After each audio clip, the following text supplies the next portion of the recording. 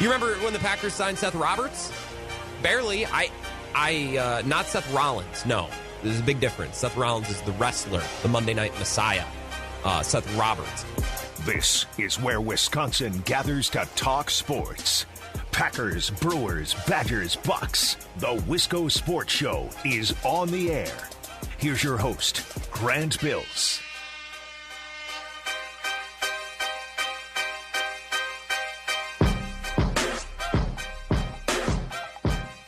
I'm really being tested this week. Our sports schedule is just an absolute mess. Yesterday, the Badgers played at 4 p.m., right during my show. Like, the Badgers tipped off against Green Bay as I was starting my show. And then they were wrapping up the game at just about the time I was wrapping up my show. So I didn't get to see any of it. I had to watch the highlights, read the box score like a loser. Right? And now today, we have a legit NFL football game, which I never miss. I never skip football games. Monday night, Thursday night, of course, Sunday night. Like, I'm watching every game.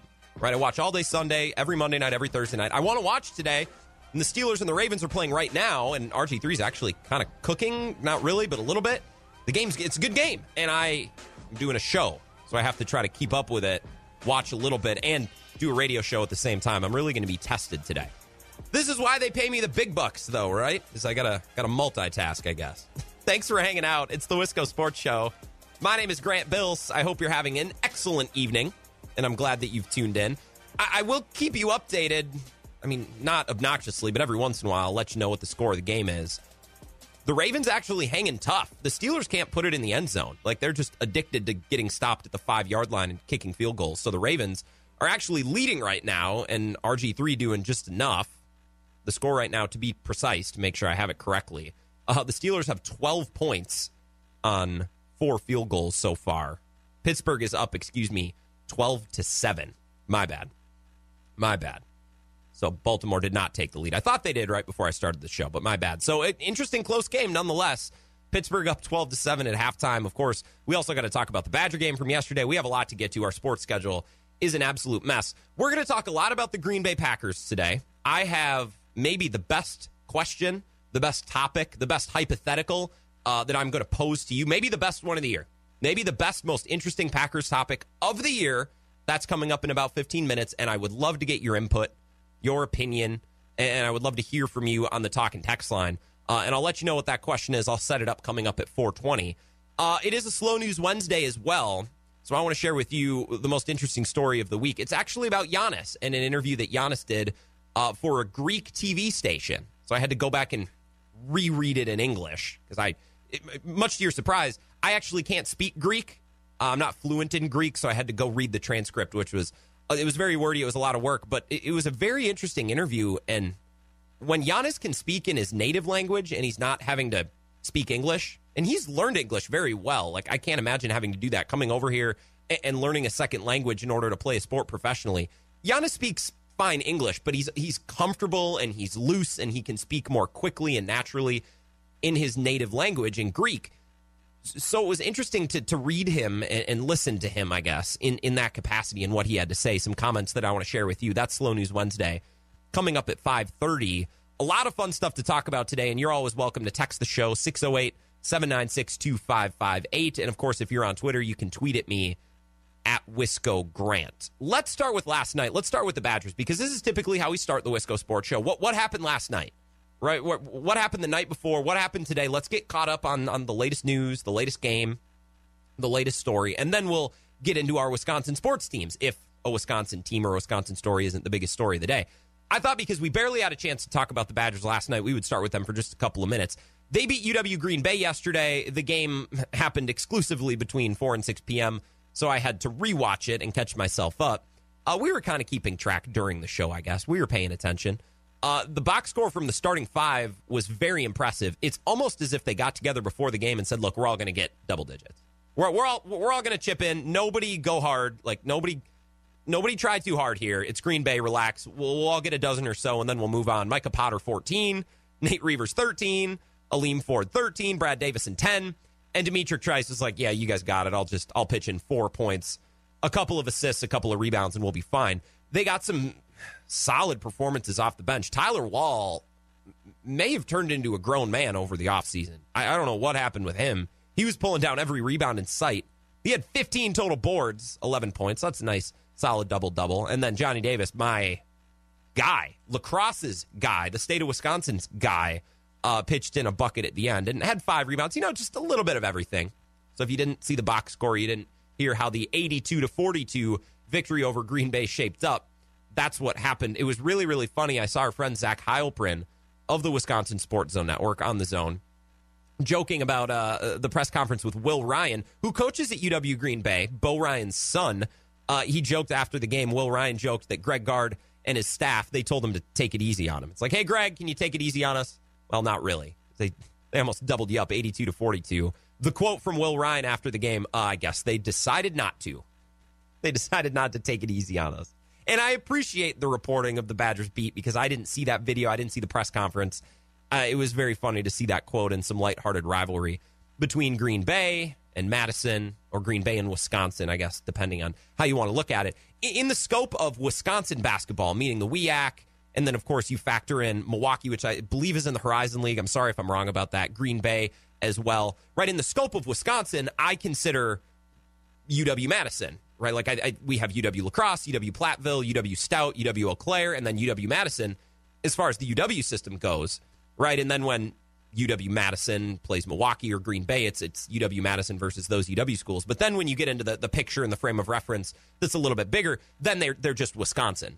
So we have to adapt our lingo just a little bit. It's something that I really, really love about early season college basketball, especially in Wisconsin. And I don't know if they do this in other states. I guess I can't speak to what Ohio State, for example, does, or what Cal or UCLA do. But I really like that UW-Madison, every year they have a matchup against a WIAC school. Last year it was La Crosse, right? This year's a little bit different due to COVID. And I like that they play Green Bay or they play Milwaukee. They always play Marquette, but Marquette, do we really care, Wisconsin fans? I know Marquette fans get up for this game and think it's a huge deal and it's like the most important day of the year for them. I feel bad that they think that because this game, to me, as a Wisconsin fan, is not significant in the slightest because Wisconsin is going to win.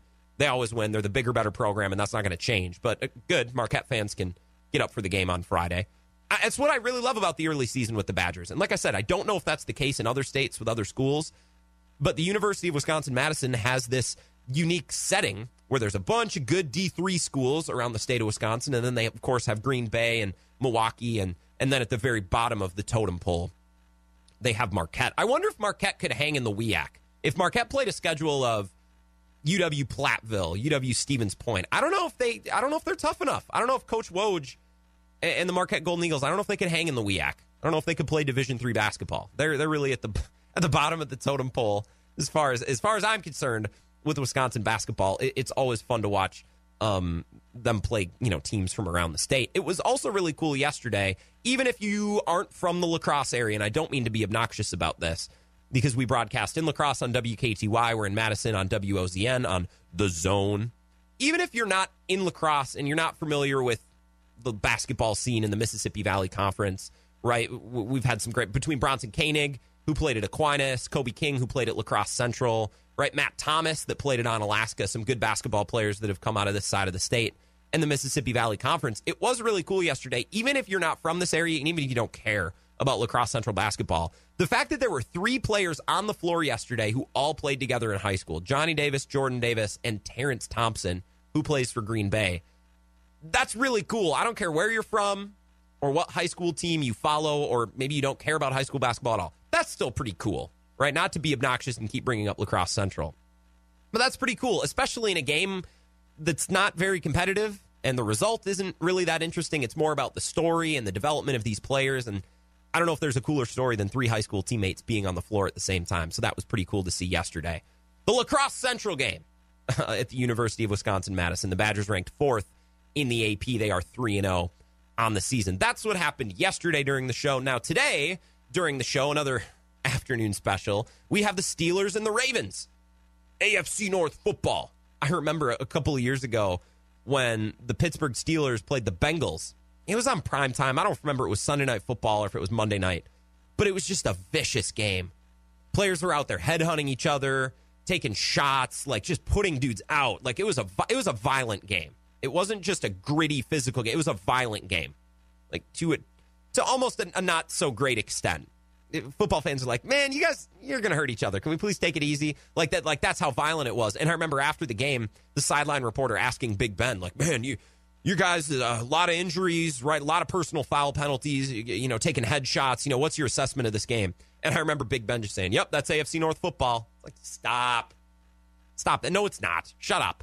There's a lot of people, some would argue that the AFC North is a grittier division than the NFC North. I don't buy into that for a second, not for a moment. Now, violent maybe. It's certainly more violent. Cheap shots galore between the Bengals and the Steelers, and if you work the Browns. And Myles Garrett did swing a helmet like a club and hit a quarterback last year. We can't forget about that. The AFC North may be a more violent division than the NFC North, but gritty, not a chance. No. Historical, no, not a chance. NFC North's got him beat by a mile. This game is such a mess. Was supposed to be played on Thursday, then it was moved to this weekend, then it was moved to Monday, then Tuesday. Now it's being played on Wednesday, and I keep forgetting what day it is because we have NFL football on at 2:30 in the afternoon. They are without so many players. Of course, Lamar Jackson is out. Robert Griffin III is playing today. But they're also without tight end Mark Andrews, wide receiver Willie Snead. They're without their fullback. They're without both of their centers. Their outside linebackers, Matthew Judon and Pernell McPhee, names you might know. They're without Calais Campbell. They're without everybody. And then it was announced today that they're not going to activate Mark Ingram or J.K. Dobbins. Didn't even travel. They're off the COVID-19 list, but they must not be ready to play. They're without everybody. They're a skeleton crew out there. And that's why I think it would be really funny if the Ravens ended up winning today. I think it'd be awesome. Heck with the Steelers. Why? I have no love for the Steelers. I know the Steelers and the Packers, they have this historic, gritty, smaller town feel. Pittsburgh is obviously much larger than Green Bay, but it's not New York, right? It's not Los Angeles. It's not a coastal elite team. So I think sometimes Steelers and Packers fans have bonded together over that, and they played in Super Bowl 45, which is a cool connection too. But I have no love for the Steelers, and I have no love for Ben Roethlisberger whatsoever. I think it would be funny to see Baltimore win today. I don't really care who wins. If Pittsburgh wins, I'm not going to lose any sleep. This game is too much of a mess to really be concerned about the result. Result aside, I do got to get this off my chest. This is something we haven't talked about yet related to the NFL, the top of the NFL, the best teams in the Pittsburgh Steelers, who, by the way, are 10-0. They're still undefeated. They don't get talked about as much as probably the Buccaneers or even, the Cowboys or the Packers or the Saints. But the Pittsburgh Steelers are 10-0. They're the one undefeated team left. And I don't think the Steelers are as amazing as their record would tell you. Right now, whether they leave tonight 10-1 or 11-0, it doesn't matter to me. I don't think the Steelers are as good as their record shows. Now, some people would say that the Steelers are overrated, which technically is what I'm saying when I say they're not as good as their record would show. But overrated carries such an aggressive, negative connotation. I don't want to throw out any fighting words. And overrated has become a fighting word in sports, which I understand why, because it's misused, right? If you think a team stinks, you just call them overrated, which they're not the same word, right? A bad team is not an overrated team, but a 10-0 team that everybody, is super, super high on, well, if the record doesn't match how good the team actually is, well, then overrated probably is the right word, but I'll avoid using it. I think the Steelers could win a Super Bowl. I absolutely think the Steelers could win a Super Bowl, 100%. But I think Kansas City is so much better. I think Tennessee is better. I think there's teams in the AFC that are better than Pittsburgh. I think there's teams in the NFC that are better than Pittsburgh. I don't care that they're 10-0. I don't care if they leave this game 11-0 or 10-1. I don't think the Steelers are as good as their record would show. They seem to me like a team that's just ripe for the picking. Like when the postseason starts, Steelers fans should be like, oh man, we're going to get upset. I just know it. Right now, that's how I feel about the Steelers. I think they're ripe for the picking. They could go 15-1, go into the postseason, and I would still think, I think somebody will get them. I think somebody's going to get the Steelers at some point in the postseason. Remember, it only takes one bad game. Single elimination in the NFL. Only one team gets a bye. Pittsburgh's built on their defense. There's so much more variance in defense than there is in offense. Offense is consistent. It's replicable every week. Defense comes and goes. Bears this last week are a great example. Sure, they quit. They also had no answer. None for Aaron Rodgers. He had the key to every lock. The Bears were just, they were without solutions. Great defense, but not on Sunday. A lot of variance with defenses. Big Ben also isn't as great as people think. He threw an interception in the end zone to start the game. He's ranked in the mid to low 20s by most metrics in Pro Football Focus. Like, Big Ben is not going to carry the Steelers through a bad game. And when you're driven by defense, you're due for a bad game. You're due for an upset. That's just how it works. I think the Steelers this year are very similar to the 2019 Packers. They've underwhelmed against some teams that aren't very good. They've skated by some teams barely by just a few points, teams that aren't very good. And I think you could make a case that a lot of teams in the AFC could knock out Pittsburgh if they met in the postseason. Under the right conditions, right? Because I think Pittsburgh is ripe for the picking.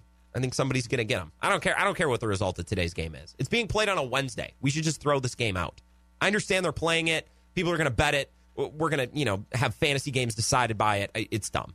It's dumb. I don't factor this game in for anything. Whether Pittsburgh goes 11-0 or 10-1, I still think they're ripe for the picking. Now, I'm not going to say they're overrated, even though that's technically what I'm implying here. Calling a team overrated, them are fighting words. And I'm not trying to be personal. We're only 17 minutes into the show. We have a lot of time to get personal and get upset before 6 o'clock. Don't worry. My best Packers question of the season, my most interesting, but possibly most provocative Packers take. Well, it's not a take. I have a question for you. Actually, I don't really know the answer to this question. It's regarding the Packers, their quarterback position, and their direction moving forward. And I want your participation today. I want to hear from you. So hit me up on the Talk and Text line. Be ready to hit me up on the Talk and Text line. The most interesting Packers hypothetical, my most interesting question of this Packers season, that's coming up next here on the Wisco Sports Show.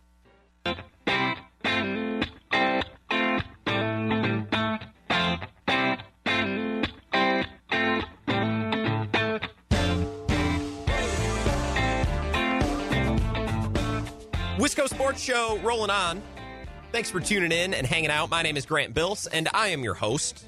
I am the ringleader of this 2-hour circus every night. You can follow me on Twitter at Wisco Grant. I was tweeting about music last night because the Spotify year in review thing came out where you see, which artists you listen to most, which songs you that thing. So I was tweeting about music last night. If you want to know what I listened to most in the year 2020, you can find it on my Twitter account at Wisco Grant. And if you don't care, I get it. I wouldn't care about most of my tweets either, but that's where you can find me. Text or call the show, 608-796-2558. I really want to hear from you all today because I have what I think is an incredible Packers question, a hypothetical. I think this will get the wheels turning in your mind. So let me set the scene. Give me a minute here. I woke up this morning, and I had a lot to get done. I needed to have a very productive morning. I had a lot of things on my to-do list. I had to do laundry. I had to clean my apartment. It's a mess. I had to go grocery shopping because I have no food in the house. I had to do my monthly budget because it's December 2nd, and if I put it off much longer, I'm just going to say screw it, and then I'll spend way too much money this month. So I had all these things to do. So naturally, I woke up and did none of those things. I watched TV. I watched TV instead, and I was watching some of the sports channels, some of the terrible talking head debate shows, but I can't get enough of them, as terrible as they are. And I was watching First Things First on FS1 because I really like Nick Wright. I could really take or leave the rest of the show. I'd prefer to leave the rest of the show. Nick Wright does some things in the afternoon on Sirius XM Radio, and I wish I could listen to him, but I never can because, I got my own thing going on here, so I can't listen to Nick Wright, even though he's one of my favorites. He brought up a very interesting point about the Packers, the quarterback position. Aaron Rodgers, by the way, it's his birthday today. Happy birthday, Aaron Rodgers, turning 37. He brought up a very interesting point about the Packers quarterback situation, and I thought, oh my goodness, we are definitely talking about that tonight. Here is Nick Wright's take from this morning on FS1. If he keeps this up and they play well in the postseason, whether they make the Super Bowl or not, you absolutely have to consider trading Jordan Love for this reason, I would argue, Jenna, is you have to make, he's a first-round pick. So you have to make a decision on him basically by the end of year 3. That's the spot Baker, for example, is in this year. Are you going to pick up the 5th-year option or not? If Rodgers shows no signs that Love's going to get on the field in the next 2 years after this one, then you're going to end up probably having to trade him for 20 cents on the dollar or lose him for nothing. So, yeah, I absolutely... Not just because it would make Rodgers feel better, but because you can recoup some of the assets you squandered on that pick right now. Okay. Trade Jordan Love. That's a fascinating proposition, a fascinating idea that weirdly we haven't talked about. How have we not talked about this yet? Now, this is nothing personal against Jordan Love. I'm not saying I want to trade Jordan Love, but how has this not been discussed? How has this not been debated by someone, not even me? Has anybody thrown this idea around? I don't know if Ebo has kicked it around in the morning in Madison. I don't know if Dave Carney has brought it up here in La Crosse. I don't know. I haven't heard it. But I heard that this morning. I'm like, oh, my God, we can talk about that for hours. Trade Jordan Love just after trading up to get him in the first round just a couple of months ago. Context is really important here because you don't simply talk about trading your first-round pick a couple of months after making the selection if the context isn't complicated, and the context is very complicated. Aaron Rodgers, the Packers' current quarterback, who's pretty good, two-time MVP, Super Bowl MVP, just passed 50,000 passing yards a couple days ago. Aaron Rodgers is playing way better than I think even Packers fans realize. And here's the problem, is Aaron Rodgers just gets praised for everything, every day, for every part of his game, which isn't true. Aaron Rodgers does have some weaknesses in his game, and he hasn't been amazing every week. But the problem is he gets praised every week like he's amazing. So when he actually does play really, really fantastic, amazing good, it kind of just gets lost in the shuffle because we're kind of tone deaf to hearing Aaron Rodgers praise. Aaron Rodgers, by and large this season, at least this season as a whole, is playing much better than I think even most Packer fans realize. 33 touchdowns, 4 interceptions. But his completion percentage is at 68.5%. If that holds, that would be a career high. If he holds at 68.5%, that's going to be the best number of his career, of course, after he took over as a full-time starter. I think there's 1 year where he played just a couple of games and he ended at like 71%. It would be a career high if his completion percentage froze right now and held throughout the rest of the season. He has 26 completions of 20 or more yards. That's best in the NFL. His Pro Football Focus grade is currently the best in the NFL. He reached 50,000 passing yards on Sunday. He got 50,000 passing yards while throwing only 88 interceptions. You want to know why that's amazing? Because here's some other quarterbacks who have also gotten to 50,000 yards. Tom Brady, Peyton Manning, Drew Brees, Brett Favre.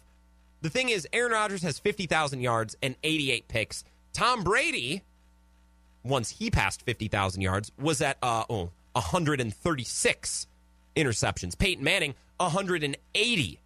Drew Brees, 173. Brett Favre, no surprise, a little bit higher, 230. Aaron Rodgers, 88. Yeah, that's significant. That's substantially less than Tom Brady, the GOAT, substantially less than Peyton Manning, substantially less than Drew Brees, and obviously much, much lower than Brett Favre. Brett Favre, of course, Brett Favre's up there. That's all he did was throw picks, right? That's kind of Brett Favre's thing. Aaron Rodgers is playing tremendous football right now. And in a less statistical sense, you know, we could talk about Aaron Rodgers as a player aside from the statistics. He has adapted his play style to fit his age. And that's almost the most important difference with Aaron Rodgers this year. It's not the completion percentage or the touchdown interception ratio or that he's completing all these passes greater than 20 yards. And I forget the Pro Football Focus grade. The most important success of Aaron Rodgers this year is that he's adapted his play style. The ball is coming out more quickly. He's playing within an offense.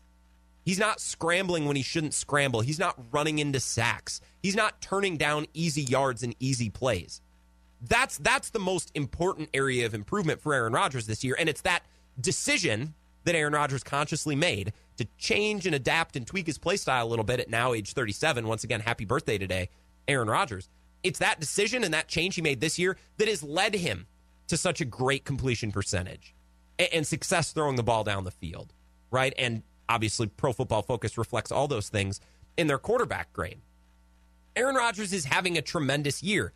And it's in this year and in this context that Brian Gutekunst and Matt LaFleur emphatically and enthusiastically took a quarterback in the first round. They traded up. They were celebrating the pick. They were smiling. It was like they won the lottery. They were so happy on draft night to get Jordan Love. My God, they were thrilled. They wanted him bad. So it's in this context of Aaron Rodgers playing amazing and Jordan Love being enthusiastically drafted. It's in this context I got to ask, and I want to hear from you coming up next. Should the Packers trade Jordan Love? Should they do it? I want to talk about that coming up next. Get your thoughts and approach this from a couple different angles because I think this is a fascinating question to talk about. We'll answer that question. Of course, it's Slow News Wednesday. That's coming up before the end of the show. We'll talk a little bit more about the Badgers as well. A lot of the Wisco Sports Show still to come. Do not go anywhere.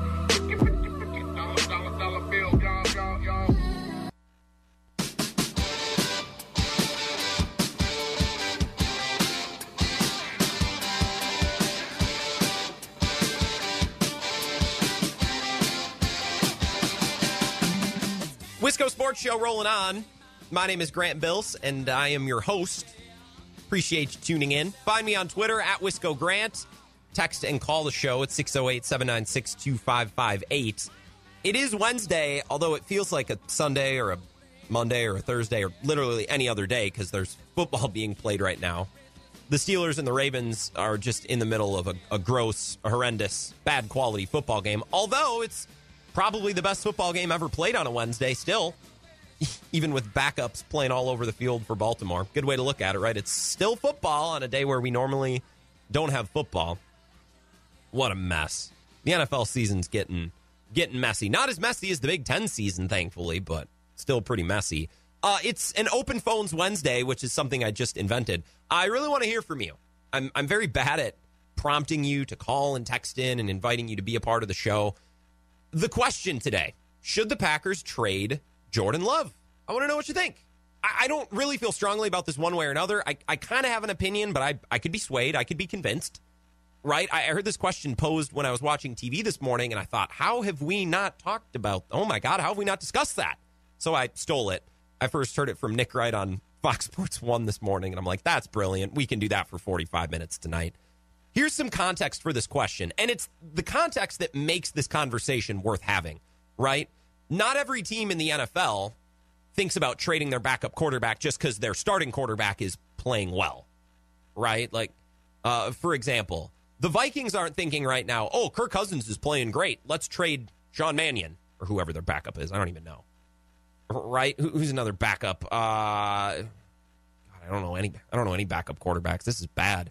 I tried to do this off the top of my head. For example, whoever the backup quarterback for the Lions is it Jeff Driscoll? I don't know, somebody like that. The Lions aren't saying, well, we have Matt Stafford. Let's just trade our backup, right? You don't just trade backups to trade backups when your quarterback is playing well. The context is important here. The context makes this conversation worth having. Aaron Rodgers is playing out of his mind good right now. And Aaron Rodgers is blindly praised just about every game he ever plays in. So sometimes we get tone deaf to it, but he actually has been tremendous this year. If his completion percentage right now were to stay right where it is, it would be a career high, at least as the full-time starter, right? He's leading the league in down-the-field passes completed, more than 20 yards. His Pro Football Focus grade is tremendous. 33 touchdowns, only 4 interceptions, tremendous as well. Aaron Rodgers is playing out of his mind. That complicates things when you draft Jordan Love in the first round. And I think it's safe to assume that our friend Brian Gutekunst, the Packers general manager, probably didn't expect this. You think that's safe to say? Can we assume that safely?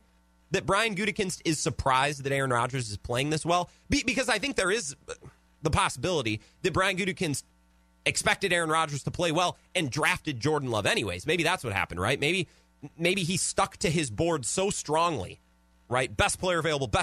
Jordan Love's the best player available. Let's get him. Right, and it didn't matter what else is going on. And look, I'm all for sticking to your draft system and sticking to your board, but you can't draft blindfolded, right? Like, you got to take situation into account a little bit, right? You got to take the Packers were one game from the Super Bowl, right? You got to take that they have a bad run defense. They need a wide receiver. You have to at least have that in the back of your mind.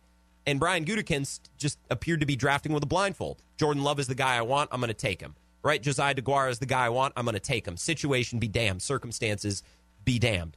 And it's that context. Everything I just mentioned. Aaron Rodgers playing well. Brian Gutekunst maybe drafting over his skis just a little bit. It's all of that context coming together to make this a worthwhile question. Should the Packers trade Jordan Love? And this is where I first heard it. I heard it this morning on Fox Sports 1, First Things First with Nick Wright, and I'll share it with you again. If he keeps this up and they play well in the postseason, whether they make the Super Bowl or not, you absolutely have to consider trading Jordan Love for this reason, I would argue, Jenna, is you have to make, he's a first-round pick. So you have to make a decision on him basically by the end of year 3. That's the spot Baker, for example, is in this year. Are you going to pick up the 5th-year option or not? If Rodgers shows no signs that Love's going to get on the field in the next 2 years after this one, then you're going to end up probably having to trade him for 20 cents on the dollar or lose him for nothing. So, yeah, I absolutely, not just because it would make Rodgers feel better, but because you can recoup some of the assets you squandered on that pick right now. Now, first of all, I disagree strongly. Let's put it that way. Disagree strongly with a lot of Nick Wright's logic. Like, I love the question. I love the topic. But, like, okay, he's on a rookie deal, so you have to decide. Well, no, not really. I mean, I suppose you can worry about the contract, but since when do we're still not worrying about Aaron Jones' contract, for God's sake. Like, they haven't made a decision on Aaron Jones. Jordan Love's been a member of the team for 4 or 5 months. I don't get the first round decision and making Aaron Rodgers happy. Who cares? I love Aaron Rodgers. Favorite football player I've ever watched. He'll probably go down as my favorite Packer of all time. Right now, if he doesn't, that means that they're going to draft someone real good in the next, 20, 30 years, which would be great too. I'm all for Aaron Rodgers being happy, but trading away somebody just to please a quarterback, nah, I'm not about that. And recouping draft assets, do you think you're going to get a first-round pick for Jordan Love? A first and a fourth, remember, because they traded a fourth-round pick to move up to get him. I don't think anybody's coming to the Packers right now offering a first-round pick for Jordan Love, so recouping assets, look, you can make an argument that the Packers should trade Jordan Love, and it'll have to be in the offseason because the trade deadline is already passed. But I would not have used a single one of those arguments that Nick used. Couple of things to keep in mind when we're kicking this question around. And by the way, I would love to hear from you. We have a couple of texts coming in. I'll read those at the end. 608-796-2558. You can call me on that same number as well if you want to discuss it a little bit more in detail. Otherwise, I will read your text here in a few minutes. Couple of things to keep in mind. Aaron Rodgers might not keep this up past this season. He just turned 37. Now, I'm not saying Aaron Rodgers ain't going to work hard and keep himself in shape and all those things, but sometimes it's not up to the player. Like, you start getting injured, you have some bad luck, your offensive line takes a dive, and your protection takes a dive. Aaron Rodgers might not last. He might not play this well next year. Heck, he might jump off a cliff next week. His season might tank starting next Sunday. We don't know, right? And I'm really hesitant to make a franchise decision like trading a quarterback that you took in the first round just because Aaron Rodgers has played great for 11 games. He has played great, but it's 11 games. And I remember last year, smart football people, analytic people, were very critical of Aaron Rodgers because although his team was winning, the offense still wasn't clicking at a high level, and he wasn't great. He was pretty good by quarterback standards, but by his standards and by elite quarterback standards, no, he wasn't great. And last year, all the smart football people were pointing this out. The analytics people were pointing this out. Aaron Rodgers taking a step back. He's having a little bit of a down year. And then this year, everyone is attacking those same people for calling Aaron Rodgers washed. Oh, see, Aaron Rodgers, no, he's had it all along. He's been fine. Well, the critics a year ago weren't wrong. Aaron Rodgers did take a step back last year. He wasn't great this year. He's great, or he wasn't great last year, excuse me. He's great this year. Those two things can coexist. And I think the narrative started to run away with Aaron Rodgers last year. He's over the hill. He's what? No, he had a down year. First year in Matt LaFleur's offense. And this year he's playing much better. Those two things can coexist. But it's also a bit of evidence to show that quarterback play can fluctuate from year to year, especially when a quarterback is 37 years old. And I think the Packers would feel real foolish if they traded Jordan Love and we get to next year and Aaron Rodgers isn't the same quarterback. I think that's important to keep in mind. Aaron Rodgers, play could change drastically over the next couple of weeks or the next couple of months. That's something we got to keep in mind. We also have to factor in what the Packers could possibly get in return if they were to trade Jordan Love. I'm assuming they would make the move this offseason, which if everything goes according to plan and no catastrophe happens, Jordan Love isn't going to play. He'll probably never suit up, right? So you're going into the offseason attempting to trade Jordan Love, who's never played a game in the NFL. What are you going to get in return? Right? Because getting more draft picks in the future really doesn't solve the Packers' problem. People were upset at Brian Gutekunst and the Packers for not getting Rodgers any help in this draft. They didn't get him a wide receiver. They didn't get anyone to help, reinforce the defense. Rodgers, he needs help. Get him help. Okay, well, I don't necessarily disagree, but explain to me, how does trading Jordan Love now get Rodgers help? Right? Like, oh, they were idiots to trade for Jordan Love. Or trade up to draft Jordan Love, so now they should get rid of him. Okay, why? Because unless you're trading him for a player, which no one's going to give up DeAndre Hopkins for Jordan Love, right? Trading Jordan Love won't appease the people that had a problem with the Jordan Love pick in the first place, right? People were mad that the Packers didn't take a wide receiver. They took Jordan Love instead. Trading Jordan Love this offseason doesn't fix that problem. It just gets more draft capital that Brian Gutekunst could very well use on another tight end or an H-back. Think about that. Chew on that for a little bit. So really, if you want Jordan Love traded, it becomes about Brian Gutekunst admitting he made a mistake. Oh, Goody should trade him. Goody should own up to his mistake and move on from Jordan Love. Why? How does that help anything? Right? This isn't a blame game. It's the NFL draft. Right? Trading away Jordan Love does not solve the problem that everybody thought was created when Jordan Love was drafted in the first place. Does trading Jordan Love get you T. Higgins, Chase Claypool, Laviska Shenault, Michael Pittman Jr.? Does trading Jordan Love get you DK Metcalf or Terry McLaurin or Deebo Samuel? No. So then what are we doing? If you trade Jordan Love for a player, okay, well, maybe that's a different story, but I don't think anybody's willing to trade one of those players, one of those wide receivers for Jordan Love. So what are we doing? Oh, the Packers should trade Jordan Love to get Aaron Rodgers some help? You're not getting Aaron Rodgers help in return. You're going to get draft picks, which Brian Gutekunst could very well draft another quarterback with, right? Draft picks are never given. So if you're upset that the Packers didn't draft Aaron Rodgers any help, trading away Jordan Love isn't going to make things better. It's just going to get him more draft picks. Now, the Patriots with Jimmy Garoppolo and the trade that they made, that's an interesting case study. That's a very interesting case study to look at because it's a similar situation, right? The Patriots thought Brady was over the hill, so they drafted Jimmy Garoppolo, and then Brady threw a temper tantrum, so they traded Garoppolo for next to nothing, and that's kind of where we stood, right? Tom Brady leaves 2 years later. In 2018, the Patriots got a second rounder for Jimmy Garoppolo. Jimmy Garoppolo, by the way, had played in games and looked pretty good. That's something Jordan Love hasn't done, something we need to keep in mind. New England traded that pick to Detroit for a second rounder and a fourth rounder, and then Cleveland got involved and it turned into a whole mess. All in all, the Patriots ended up with 9 players from the Jimmy Garoppolo trade when all was said and done, and none of them contribute whatsoever. Right? None of them. So the Patriots didn't really get a huge return off of that deal. And I have the list of players I can tell you in a second if you're really that interested. I lost track of the pick. I was looking at the 2018 draft and where all these picks went. I'm like, well, Patriots didn't get anything out of this. Now, Patriots missed on a bunch of draft picks. Sure. Here's how it went. They got Duke Dawson, who's a cornerback no one's heard of. Christian Sam, a linebacker. He never played a game. He's out of the league. Joanne Williams, who's another cornerback. Sometimes plays on special teams. Damian Harris, a running back that you might actually know. Yadni Kahuste.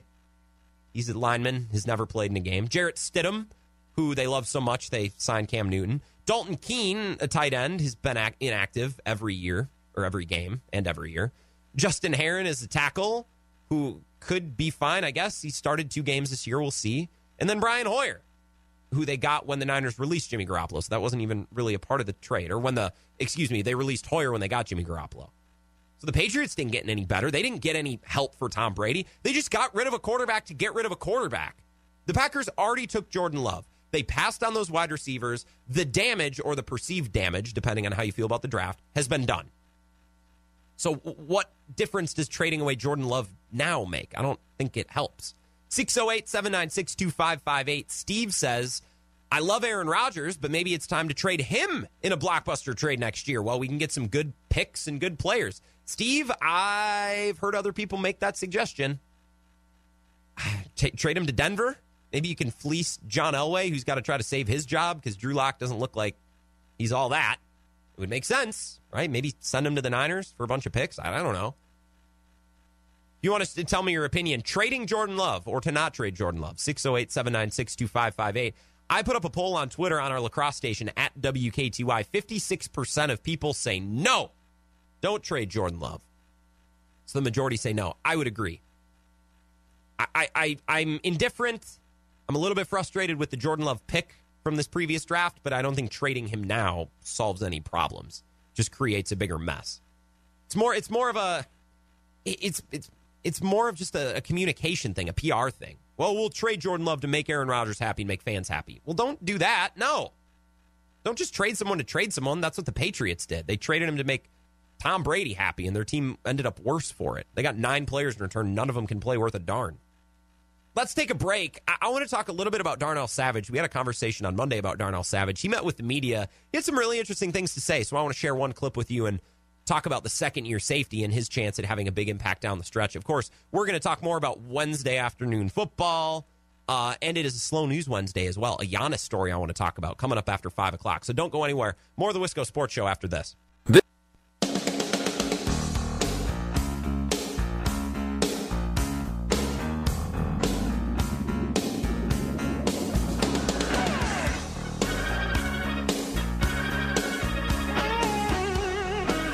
Wisco Sports Show rolling on.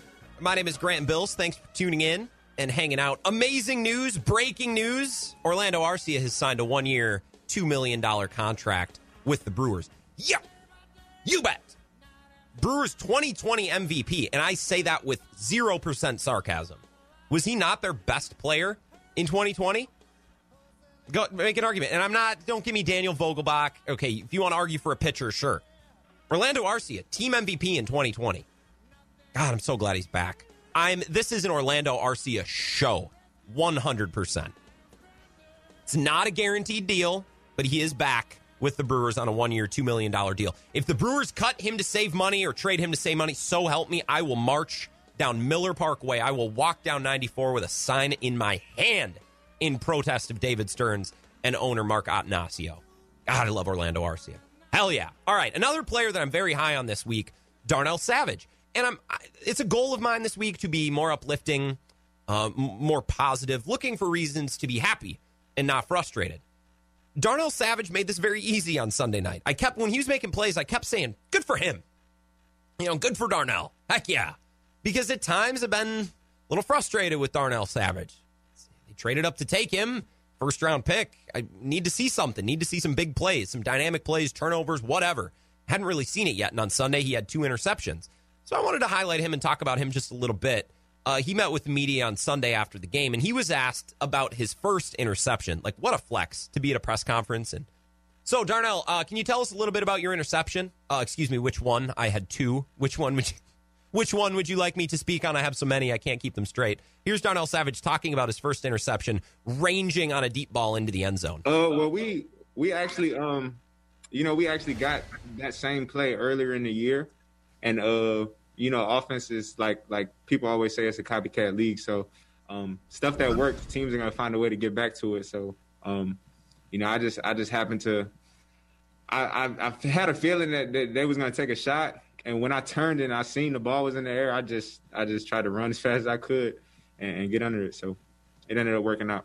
So reading the play, recognizing something from earlier on in the season, that seems like an important trait for a safety. Don't we hear that about Ed Reed all the time? Recognizing tendencies and then playing them appropriately and accordingly later on down the line? I thought so. Bill Huber of Sports Illustrated asked Darnell Savage about being a first-round pick and the pressure that comes along with being a first-round pick. A first-round pick, might I add, that the Packers traded up to get. Darnell Savage talks a little bit about that.